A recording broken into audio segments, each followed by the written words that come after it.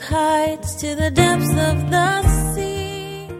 And so Samuel said to Saul, "You have done foolishly. You have not kept the commandment of the Lord your God, which he commanded you. For now the Lord would have established your kingdom over Israel forever, but now your kingdom shall not continue." And that may seem harsh, but see, Saul has already made a few mistakes prior to this. He's not listening.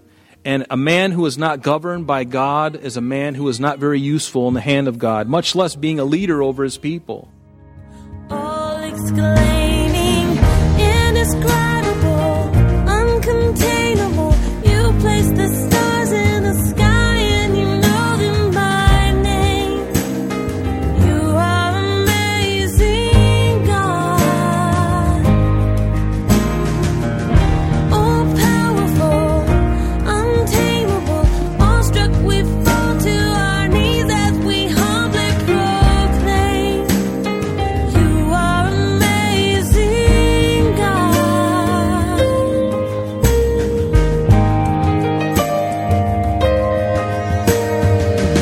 Who has told every lightning bolt where it should go? Welcome, everyone. You're listening to Truth in Christ Radio, a Bible teaching radio ministry of Calvary Chapel of Rochester with Senior Pastor Rob Kellogg. Despite all the excuses, all the reasons, all the blaming of someone else that Saul produced, the bottom line was the bottom line. Samuel put it plainly, "You have not kept the commandment of the Lord your God." God commanded him to do something, and he did the opposite. This was no small sin. To disobey God in the smallest matter is sin enough. There can be no sin little, because there is no little God to sin against. Now let's join Pastor Rob. The other time, but especially when I'm going through a difficulty, I need him. I need to rely on him. And whether directly or indirectly, the Lord allows these things to occur in our lives that we may be tried, not to destroy us, but rather to grow us and mature us in the faith. See, God does not want to destroy you. He wants to bless you. But sometimes in the trial of obedience, you're going to find that it's going to challenge you right to the core. You're going to find that it's going to be something that's going to go against your emotions, your feelings. Your feelings, your emotions are one of the couple of things that the devil loves to manipulate to get people to do things. Your feelings, your emotions, I hate them. Most of the time they lead me astray. Do you have a temper? You're led by your emotions. Do you do things on the fly because of pressure? You're being led by something else. It's times like that, brothers and sisters, that we got to be really careful. We must be really careful.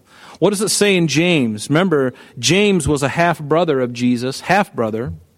And what did he write in chapter 1, verse 2? He says, "My brethren, count it all joy when you fall into various trials, knowing that the testing of your faith," what does it do? It produces patience. But then he goes on and he says, "But let patience have its perfect work, that you may be perfect," or mature and complete, lacking nothing. And so there is a testing of our faith. See, God knows what my faith is. He knows everything about me. I don't even know myself. Do you know yourself completely? Do you know how you're going to respond in a certain situation all the time? You get caught by surprise, don't you? And then you're surprised that you acted a certain way. That means that I really don't know myself. But God knows me. He knows you perfectly.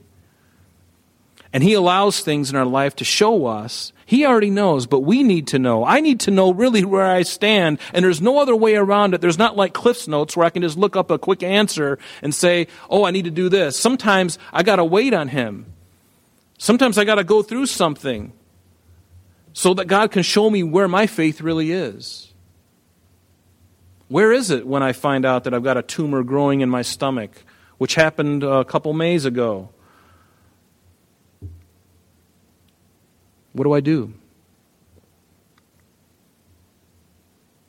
Do I call the doctors and freak out and get on my face and cry and whimper and everything? And I did all those things.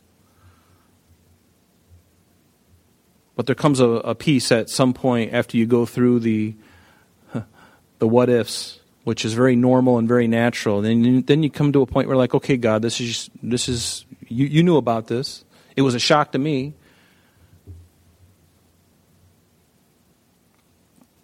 But he allows these things to prove us.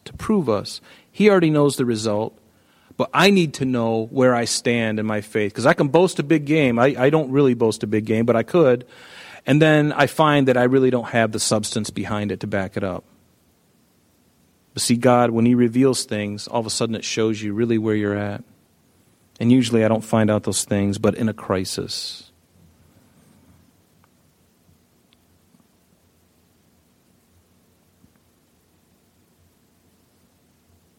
And we're going to see Saul failing in God's last test for him. We're going to see this in chapter 15 when we get to it. He's going to fail one time more, and God's going to say, okay, that's it.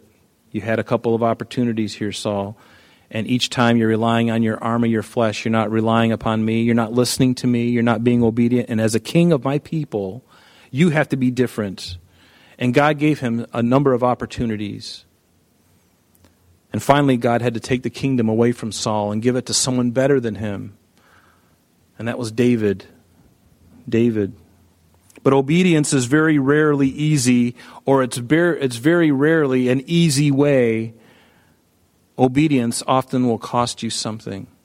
And isn't that what worship is?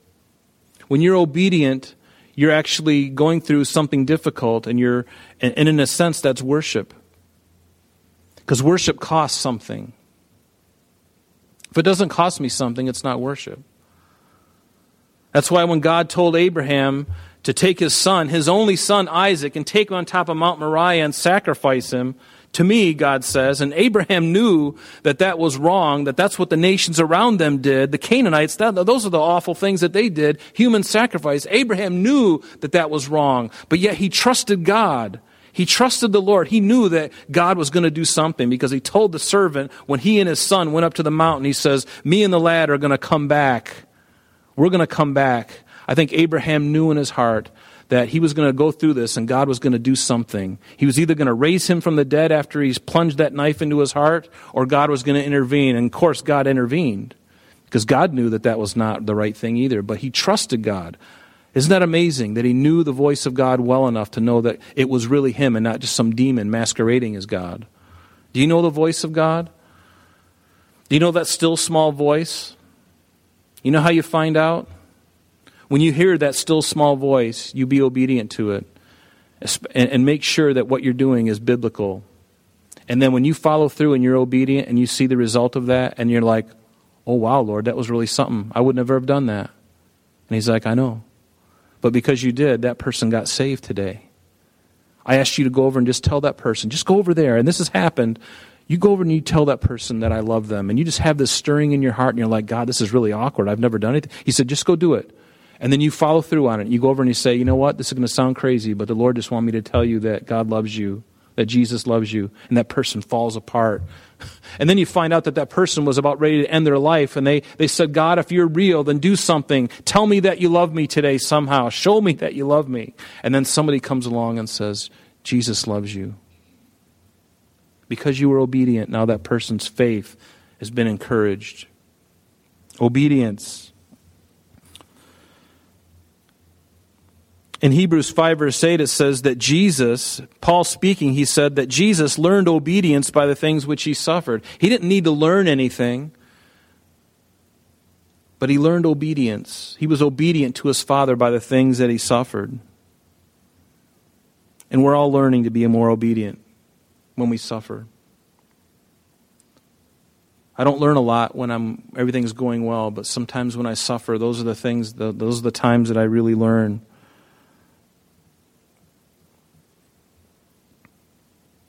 The best lessons in life that I've learned have always been through heartache and pain. Is that true for you too? For most of my lessons, the greatest lessons have been through great trial. They've been through difficulty, heartbreak, where I felt like I was being ground to powder. Have you ever felt that way? And that's often the way God, he does his greatest work.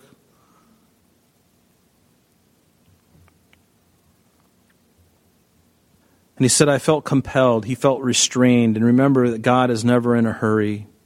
He's never in a hurry. Be careful of when you're being forced or feeling compelled to do anything. In Proverbs 21, it says, the plans of the diligent lead surely to plenty, but those of everyone who is hasty surely to poverty. And I can attest to that. I've done things quickly and found out that was just the wrong thing to do. Another Proverb 29 verse 20 says, do you see a man hasty in his words? There is more hope for a fool than for him.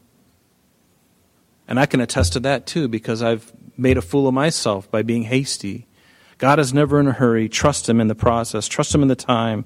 And if Saul was obedient to the Lord, even though he knew these Philistines could be coming, and if he was just willing to be obedient and to stop and just wait, God can take care of anything else. He could have. But again, we look at the physical and we get frightened and we respond in the flesh. And God is just saying, Saul, just wait. And this is a big thing for him. This is something he had to learn. And he didn't learn it. He didn't learn it here. He's going to do it again in chapter 14 and 15. But see, God knows our hearts, and He's very concerned about obedience, and He's very concerned about purity and holiness. And you can't do it in your own strength, right? You need the Spirit of God in you. You need to ask Christ into your heart to be able to even do these things. I can't do it myself. We've proven that. Haven't you proven it? I proved... up to my point right now, as I'm standing before you, I've proved, and I'm continuing to prove, that what God says is true. And so Samuel said to Saul, you have done foolishly. You have not kept the commandment of the Lord your God, which He commanded you. For now the Lord would have established your kingdom over Israel forever, but now your kingdom shall not continue. And that may seem harsh, but see, Saul has already made a few mistakes prior to this. He's not listening. And a man who is not governed by God is a man who is not very useful in the hand of God, much less being a leader over his people.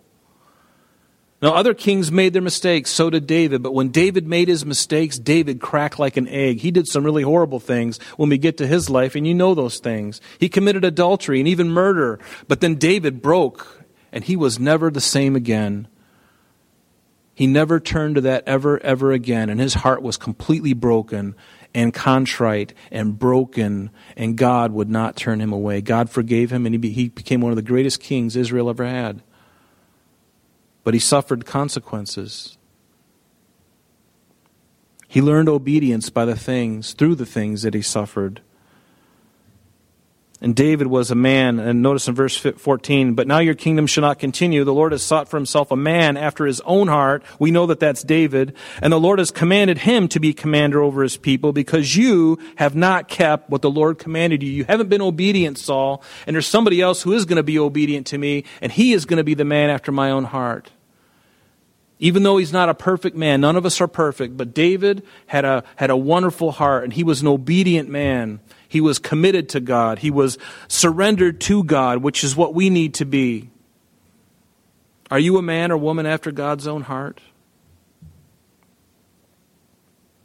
Do you remember the days, if you have a spouse, do you remember the days when you wooed them, when you courted them, and you'd do anything for them? You were so happy to see them.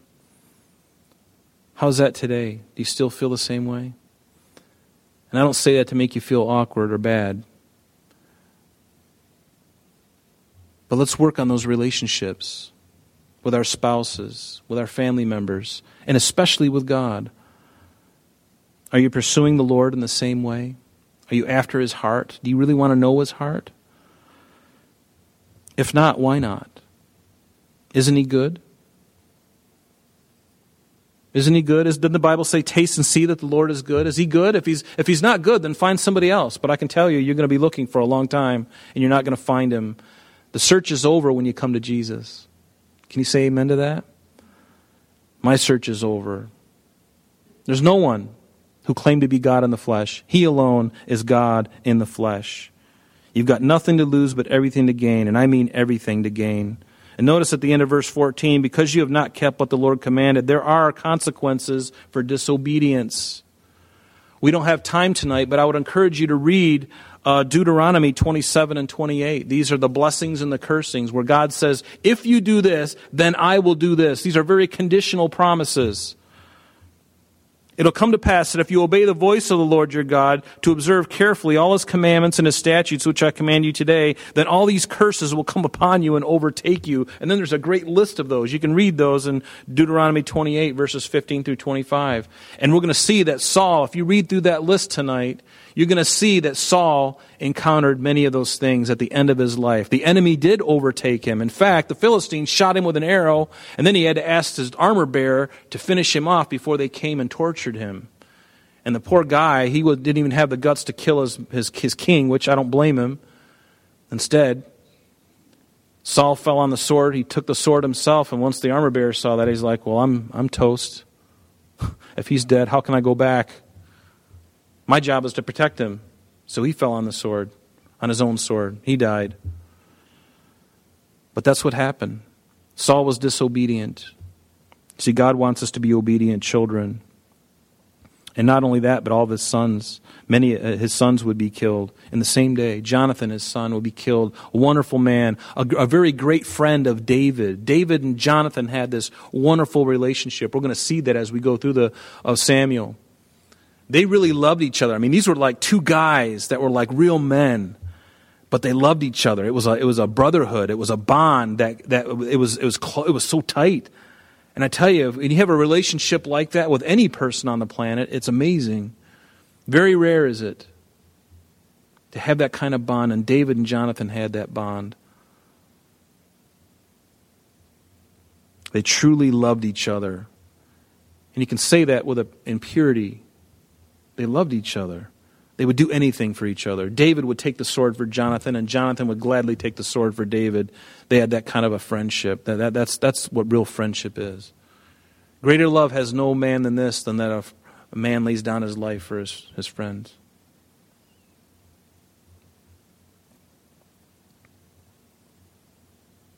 Verse 15, it says, Then Samuel arose and he went up from Gilgal to Gibeah of Benjamin. So he goes up from that place to Gilgal. He goes back to his hometown in Gibeah. And Saul numbered the people present with him, and they were about 600 men. So he went literally from 2,000 men surrounding him. Now he's got 600 guys. Everybody else abandoned him because they were scared to death of what the Philistines were going to do. So verse 17, Then the raiders came out of the camp of the Philistines in 3 companies. One company turned on the road to Ophrah, to the land of Shual. Another company turned to the road of Beth Horon, and another company turned to the road of the border that overlooks the valley of Zeboim toward the wilderness. And so basically, now the Philistines are in Mishmash, where Saul used to be, and you can see they're gaining ground, and so there's even a greater fear, isn't there? Because Saul was, if you remember in the first part of the chapter, he and his 2,000 men were in Mishmash. And who's there now? The Philistines. And now they're sending out bands of raiders, making things even worse. And notice what it says. Now there was no blacksmith to be found throughout all the land of Israel, for the Philistines said, lest the Hebrews make swords and spears. The Philistines, they had this great skill with iron, and they were able to make tools, and that's why they could make iron chariots, they could make swords and spears, and it was an art, and the Philistines kept that art from the Israelites, and so the Israelites were kind of dependent upon them. And it goes on and it says, But all the Israelites would go down to the Philistines to sharpen each man's plowshare, his mattock, his axe, and his sickle, these farm tools that they're going to use, and the Philistines would charge them an exorbitant amount to sharpen these things, but then they wouldn't really do a great job because they knew that they were probably going to be used against them. See, that's a funny thing about war, and back in these times, there was an honor. During normal peacetime, they would go down and they would pay them. It was a good income for the Philistines. But the Philistines weren't worried, but you know why? Because they had all the best stuff. They had the swords, and they made their own stuff. They weren't worried about these farmers coming with their pickaxes and stuff like that. They go, yeah, I'll sharpen it for you. What are you going to do with that? It's going to cost you an arm and a leg, though, pal. And that's what happened. So in the charge for sharpening was a pim for the plowshares, which was an absorbent amount to do that. The mattocks, the forks, the axes to set the points on it. And so it came about on the day of battle that there was neither sword nor spear found in the hand of any of the people who were with Saul and Jonathan. So all the people didn't have anything. They had these pickaxes, little primitive farming tools to fight the battle with. But notice it says, but they were found with Saul and Jonathan his son. I don't know what to think about that. I mean, naturally a king and his son would want to protect themselves with the very best. There's a part of me that can get that. But there's a part of me also that says if they had at least one for each of them, maybe they should have given some to the other guys, maybe some of the best warriors. But then it goes on and finishes in verse 23, and we'll stop here. And the garrison of the Philistines went out to the pass of Michmash. And so next week we'll look at chapter 14, where we really see Jonathan really shining in his faith and really just really outshining his father, who was really a coward. And Jonathan was a man of faith. But again, tonight was about obedience. And just ask yourself that question. Am I an obedient son or woman of God? Do I make excuses for my shortcomings, or am I going to be obedient? There are blessings for obedience, folks. There really is. Being obedient to God is the best thing. And I'm learning that even if it takes time, even if it's not on my timetable, if I'm obedient to God, the way is peaceable, and I always can put my head on the pillow at night and know that God is in control, and I don't need to worry about it. God is in control. Is God in control of your life? Do you know that He's in control of your life? Do you find yourself frustrated and feeling like you've got to do something now in haste? Hey, listen, whenever you feel that way, be obedient. Take some time and pray and wait and wait. And don't just rush to quick decisions. Trust in the Lord. You can trust in Him, by the way. Do you know that He's trustworthy? Is there anybody else who's really trustworthy? Do you believe that God knows the end from the beginning? I would encourage you tonight to read Psalm 139. It talks about God's omniscience, the fact that He can't learn anything. He knows all things. And He's in every place at one time. He knows exactly what's happening. He knows what's going to happen tomorrow in your life. He knows exactly what's going to happen in your life and in my life. Tomorrow at 1 p.m., He knows exactly what you're going to be doing. He could whisper it in your ear if He wanted to. And He could say, you know what? You're going to be choking on a chicken nugget tomorrow at 1 o'clock. But you're going to be fine, because a young lady from Calvary Chapel of Webster is going to come, and she's going to do the Heimlich maneuver, and it's going to be out. You'll be fine. But that's what's going to happen. He knows. Do you trust Him? Let's stand and pray. Heavenly Father, we come before You tonight, Lord, as we read this chapter and we see the life of Saul and just his disobedience, Lord. We see his lack of faith. And Father, lest we get too hard on Saul, God, we also need to look at our own lives and examine our own selves tonight. And Lord, help us to take stock of what You're doing in our lives. And Lord, may we run to You. May we trust You. And Lord, may You give us an even greater faith than what we have currently, Father, and help us to grow day by day, that we would know of Your love for us. And so we thank You, Lord. I pray that You get us all home safely tonight. I pray that, God, You would do these things in us, Lord. We know that we can't do it of ourselves, Lord. We have to rely upon You. Would You please help us, Lord? We are needy. We need You badly, God. Please touch our lives and get us home safely. And bless our day tomorrow, Father, according to Your will. In Jesus' name, amen. I'm sorry, that's all the time we have for today, but please join us next time as Pastor Rob continues our study in the book of 1 Samuel. Calvary Chapel of Rochester is located at 2503 Browncroft Boulevard, Rochester, New York, 14625. You can reach us at our church office between 9 a.m. and 4 p.m., Monday through Friday, at area code 585-586-3140. If you would like to have an audio CD of today's message mailed to you in its unedited form, simply mention today's date when contacting our church office. You can also contact us via the web by logging on to www.calvaryrochester.com. There you will be able to access a number of useful things, such as information concerning our beliefs, our ministries, contact information, our location, service times, and much more. You can also download or listen to the radio and sanctuary messages free of charge from the teachings link at the top of the page. To listen to Calvary Chapel of Rochester sanctuary messages or Truth in Christ Radio on your mobile device, just subscribe to both through Google Podcast or Apple Podcast. You're also invited to join us on Sunday and Thursdays through live streaming of our services and Bible studies. Just click on the online services link on the website. We're so glad that you could join us today. And if there is any way that we can bless you with your walk with Jesus Christ, please don't hesitate to call our church office. Remember, Jesus said, "I am the way, the truth, and the life. And for this cause I have come into the world, that I should bear witness unto the truth. Everyone who is of the truth hears my voice." May God bless you in abundance today as you walk with Him. And until next time, this has been Truth in Christ.